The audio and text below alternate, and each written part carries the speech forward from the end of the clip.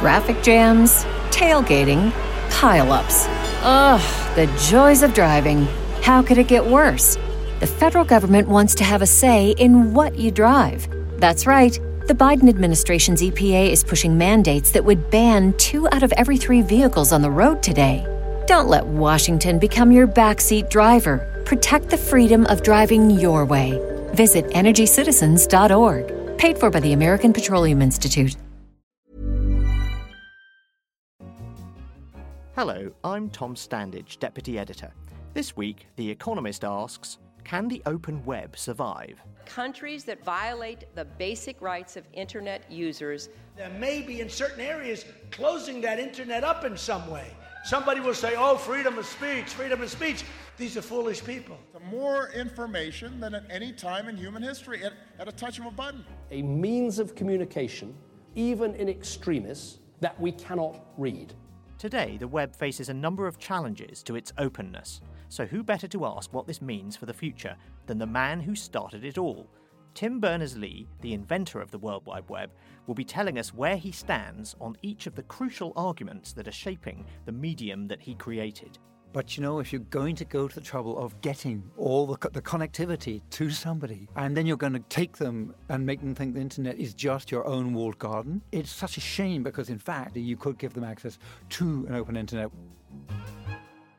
Walls are indeed going up across the web. Facebook is like a gated community, and also in some countries offers a limited subset of sites free of charge on mobile phones. Many people are using ad blockers. Companies want encryption to protect their intellectual property, while users want it to protect their privacy, and governments, citing our security, want to be able to read everything no matter what. Meanwhile, the web quietly continues to transform our lives, at work, at home, and in between. I'm joined in the Economist studio by Sir Tim Berners-Lee, who originally created the web in 1989 and is now head of the W3C, a standards body which acts like the web's United Nations. Now, you've fought to maintain the openness of the web, quite literally from the beginning. What's the biggest threat to that openness today?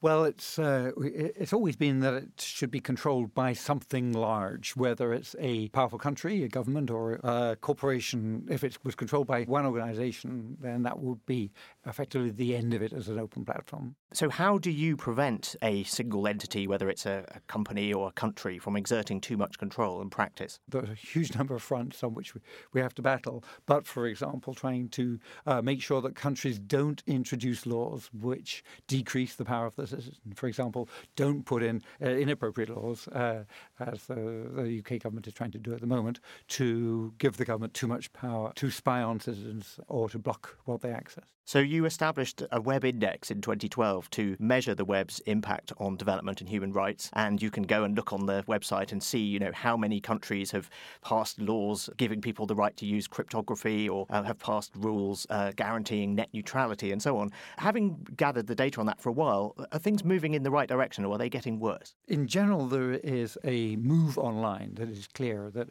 when we started the Web Foundation, only 20% of people, still less than half the people in the world actually use the web. So in general, there is a big move online, but unfortunately, it's not clear that there's an move towards greater openness. There's been a use of governments, the excuse, if you like, of terrorist attacks to try to get people to give away too much of their individual power as citizens. Then there's also the question of broadening access. So we've recently had this argument in India about Facebook and its free basics. And in fact, we asked some of our readers to suggest questions that we might want to put to you. And a couple of them raised exactly this issue. Essentially, some people say that access to a limited subset of websites is better than nothing at all. Do you think that's right? I think it's a tempting argument. But, if you're going to go to the trouble of getting all the connectivity to somebody, and then you're going to take them and make them think the internet is just your own walled garden, to start with, it's a very powerful form of control over somebody's life, their ideas, their philosophy, their religion, potentially, and their political views, if you control their access to information. And it's such a shame because, in fact, you could give them access to an open internet where they could be creative, create their own material. So I'm glad that really India pushed back on the idea of giving people something apology for it. Let's just go for it. Let's work to get the cost of connectivity down, the cost of devices and the cost of data plans down, and let's make it an open internet. So you'd rather have free access than limited access? I'd rather have free in the sense of freedom. The freedom Right. is important. Nobody expects it to be free as in beer, no cost. But we do need to get it low and affordable, whereas in many countries it's just not affordable. What about the perception some people have now that Facebook sort of is the web? And previously they had the idea that Google was the web, I think. Does that bother you that these big companies are sort of mixed up with the broader idea of the web? I think a lot of people are worried about those monopolies. I remember when the web first started, Netscape was really the only game in town, the only browser that most people had seen. People were terrified that in fact Netscape had complete control. And then suddenly they were concerned about Microsoft having complete control of the browser and of the operating system. And then suddenly they realized that they weren't concerned about Microsoft anymore. They were concerned about Google. Then they thought, I'm not concerned about Google anymore because people spend all the time on Facebook. So I think the lessons are two. One is that, yes, it is a concern if one company gets to control the whole thing through monopoly, then it is the end of innovation in the creative space as we know it. But secondly, that it's amazing how quickly our concern can switch from one company to another one. Those early concerns, going back to Netscape and Microsoft, were very much about corporate control of the web. And these days, I think there's probably more concern about governments exerting control, whether it's the Great Firewall in China, whether it's Turkey blocking whatever it wants to block this week, or Brazil blocking WhatsApp and so on. Were you pleased when Apple stood up to the US government and said that it didn't want to help them break into a terrorist's iPhone? Yes, I think that was the correct decision, because I think that the ability for you and me to have an encrypted conversation, if we need to have that, is just such an important part of the whole way the world works, the way we do our banking, the way banks talk to each other, the way families talk to each other. We just need that security. So one of the questions from one of our tweeters, someone called Minty Walker, asks an even stronger version of that question, which is, do you think that encryption is actually a basic human right? Yes, I think that encryption has got to the point where the right to have a private conversation across the internet, the right to use encrypted communication between two people is reasonable to put up there as a human right. Without the government having a right to a backdoor and being able to look into it, do you think there are ever circumstances where a backdoor is acceptable? When you make a backdoor, which then sits there with the key sitting under the doormat. The key's got to be somewhere. When you make a back door, then you can't tell who will go in there. So we've seen foreign governments break into Western government agencies. Keeping things secure on the internet is really, really hard. The idea that you could have a back door, which could only be used by one agency, is crazy. And very, very dangerous for the future of security on the web in general. OK, let's turn to another big controversy on the web at the moment, which is ad blocking. On the one hand, there are people who say ads have got out of control, they make the web too slow, hard to use. On the other hand, people say, yes, but without the ads, how are we going to support the content creators out there? Where do you stand on ad blocking? Both of those cases. I agree thoroughly with both of those points of view. Yes, they've gone out of control. Sometimes they're really frustrating. But on the other hand, I think it's important to be able to get payment in some way to the people who create things. So one of the things which is interesting is, for example, at w3.org/payments, you can go and look at the work on payment protocols which is happening.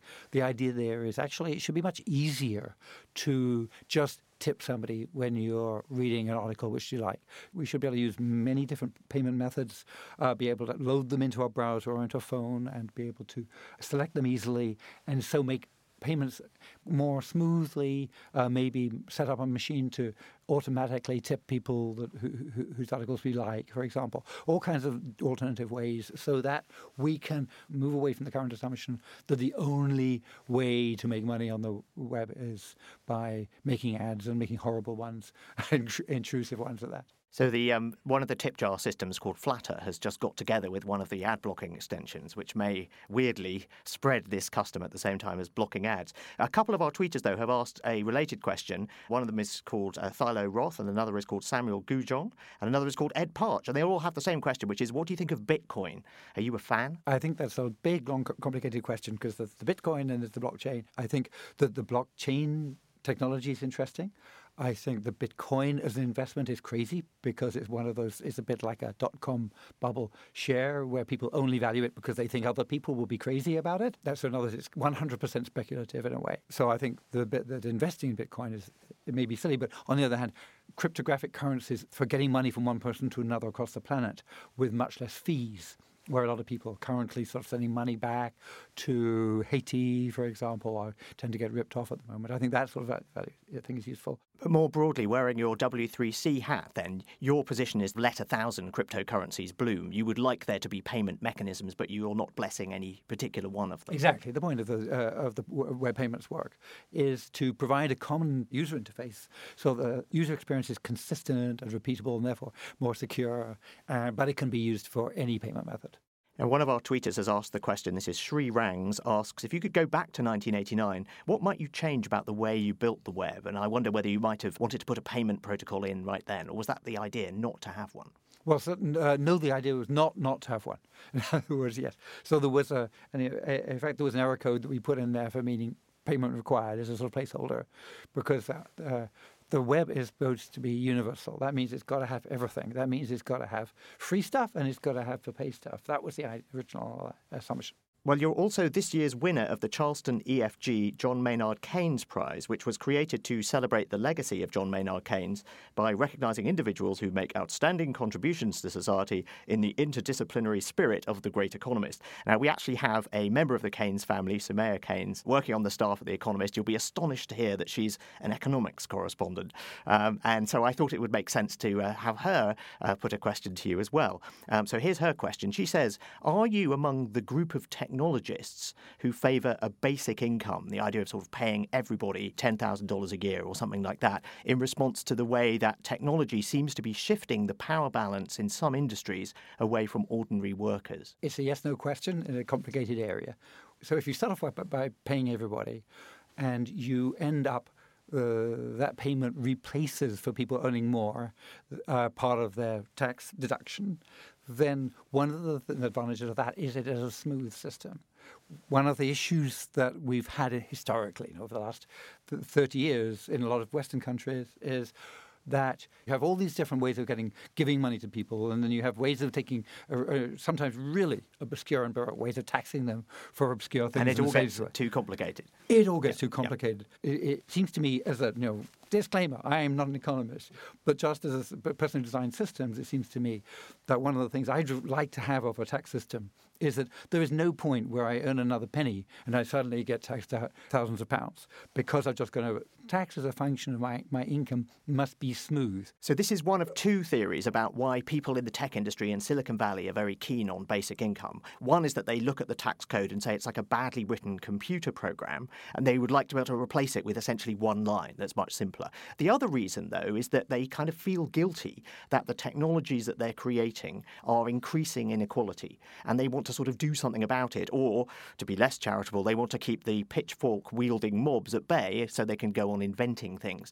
So I just wondered what you thought about the second part of the argument. Do you think that a basic income might be necessary to address sort of technologically driven inequality? I think a basic income is one of the ways of addressing the massive inequalities. But looking at the world, you do find that in this world, whether it is economists or technologists should look at themselves guiltily, I'm not sure. But we should all look at the fact that a very small number of people have ended up controlling a huge amount of the income. So the inequality when it comes to individual personal income and corporate wealth, I think a lot of people see as an issue. And in a way, I think Keynes as well saw that actually in one of the blockers to civilization, to growth, could be just simply inequality. And we clearly are in a very, very unequal situation. Are you worried about the sort of web equivalent of that, which is that more and more web activity seems to be going to a smaller and smaller number of very large websites? So it's as if, Google and Facebook and those other big sites are the wealthy elite, and then the teeny-weeny sites get less of a look in than they used to. When the web started off, people were excited about this long tail effect. When they looked at the most popular website, and if it had a certain number of readers, you'd find the next most popular would have half that, and the next most popular would have a third of that, and then a quarter. And that gives you a very long tail. So people, I thought, looked around at what was happening and the amount of creativity, and they sort of associated with that long tail. And now, yes, the long tail, alas, seems to be breaking. So, yes, I think it's an issue. I think that people are finding it frustrating also that they're using a small number of websites, that those websites can actually own and control all their data, all their personal data as well. And they also decide what people see using these rather opaque algorithms. When you started the web, all pages were equal and the only way to get around was just clicking on links and getting from one to the next. And now we have the Google algorithm and the Facebook algorithm which determine what we see, and they weren't there at the beginning. Are you worried about oversight of that sort of control over what we see as well? Well, the very first search engines were hopeless. They were the laughingstock of the web because of those ridiculous things that they would give. You'd ask a perfectly reasonable question and they would come back pointing you to question pages which were totally ridiculous because they just looked at the words in a page. And so what you had to do was to follow links carefully and make links carefully. So the world learned to make links carefully, and the world learned that if you made a blog, then it wasn't a good blog unless you linked to other good blogs as well. And of course, the Google algorithm initially just used those links. It just looked at the pattern of links instead of looking at the words in the pages. And it found the pattern of links because people were making these links very carefully. It found the pattern of links to be very valuable as a way of picking out the gems, picking out the really representative web page on there. And so that's why Google was suddenly not a laughing matter at all, and very serious and incredibly beneficial because of that algorithm.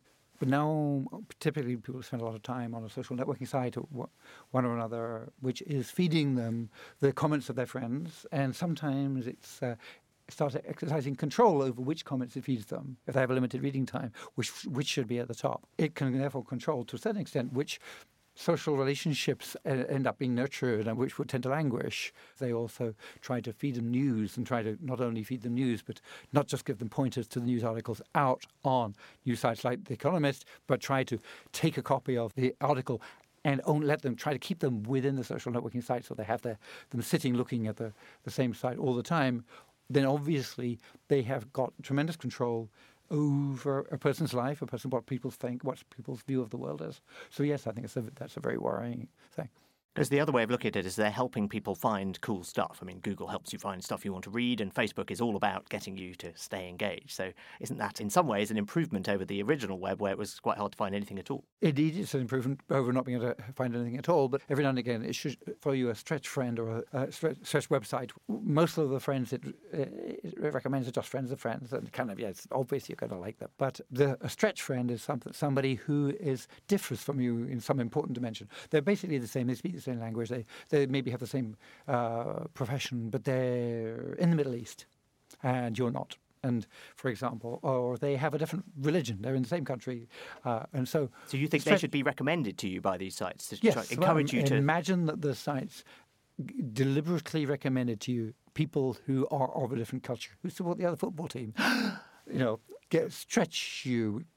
Get you to put and encourage you to put a bit of time into actually understanding where those people are coming from, because we're seeing, it seems a lot of people feel in the world is getting a bit retrograde in the sense in the openness to other ideas, the acceptance of other cultures, it is slipping. So there's an idea, using algorithms to kind of increase the diversity of what people see online rather than reduce it. Indeed. Now, one of our tweeters, Franklin Eco, wanted to know what it was about the environment at CERN, the physics laboratory where you created the web, that made it so conducive to creativity and innovation. Ooh, lots of things, actually. It was a really good place to be. Partly, it was trying to solve really big problems. So they got lots of bright people there from all over the world. So there was a very creative, innovative spirit in a sense that you had to try to because we'd never done this thing before, we had to do with a sort of bricolage, sort of DIY construction of things, great spirit. Secondly, it wasn't a hierarchical environment. There was no military sort of overlay, like, imagine in NATO, everybody's told to use the same computer, and they're all told which protocols to use and so on. Everything's designed from the top. At CERN, the people came from different universities. They came to collaborate very much as peers, and nobody told the other person which computer to use. So they came with all kinds of different computers. So they had the problem of communicating in a very heterogeneous world. They were early adopters. Physicists are early adopters. They were people who had workstations and network connections before most people. So they were a great petri dish for the early web. And they were international, so when they went home to their individual institutes, they had the problems communicating over distances. In many ways, CERN had lots of great reasons for being a good place to start a World Wide Web. And they're all rather difficult things for people who want to create a creative culture to emulate then, aren't they? But it means, diversity in the workforce, certainly, hiring internationally. What does that mean if you want to foster that sort of creativity? And also taking on massive challenges. Going for Mars, getting out into space. Actually, we have them closer to home, like climate change. And overall, are you optimistic then that we can reach out for those challenges and the web will help us overcome them? I'm not sure. I think it's really up to us. I've been very dismayed recently by the way the political winds have been blowing towards people being xenophobic and introverted and not being just outreaching and not being nice to other people in the planet. We have to learn to collaborate internationally. I think partly building different sorts of websites might be some of the ways we can do it. I think that if we really put our minds to it, that we can. We've got the tools, but we need to change our focus to being very much more motivated in terms of breaking down cultural barriers. You've recently called for everyone who uses the web to take an active role in protecting it. So what can ordinary web users do to help? Well, you can look at places like webfoundation.org to find out and links to other groups of people who are looking at different aspects. You can be involved with getting people who are not connected online connected. You can get involved with keeping those who are connected in an open way. Fight for net neutrality. You can write to your MP saying that you think that the current law in the UK, which is being proposed by the government, is inappropriate and is going to remove people's rights, the rights of British citizens, for example. There is lots to do. So Tim Berners-Lee, thank you very much. My pleasure. That's it for The Economist Asks with me, Tom Standage. Tell us what you think by email to radio@economist.com, on Twitter @EconomistRadio, and of course you can find us on the web, thank you Sir Tim, at economist.com. In London, this is The Economist. Goodbye.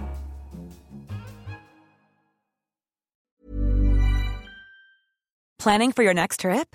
Elevate your travel style with Quince. Quince has all the jet-setting essentials you'll want for your next getaway, like European linen, premium luggage options, buttery soft Italian leather bags, and so much more. And is all priced at 50 to 80% less than similar brands. Plus, Quince only works with factories that use safe and ethical manufacturing practices. Pack your bags with high-quality essentials you'll be wearing for vacations to come with Quince. Go to quince.com/pack for free shipping and 365-day returns.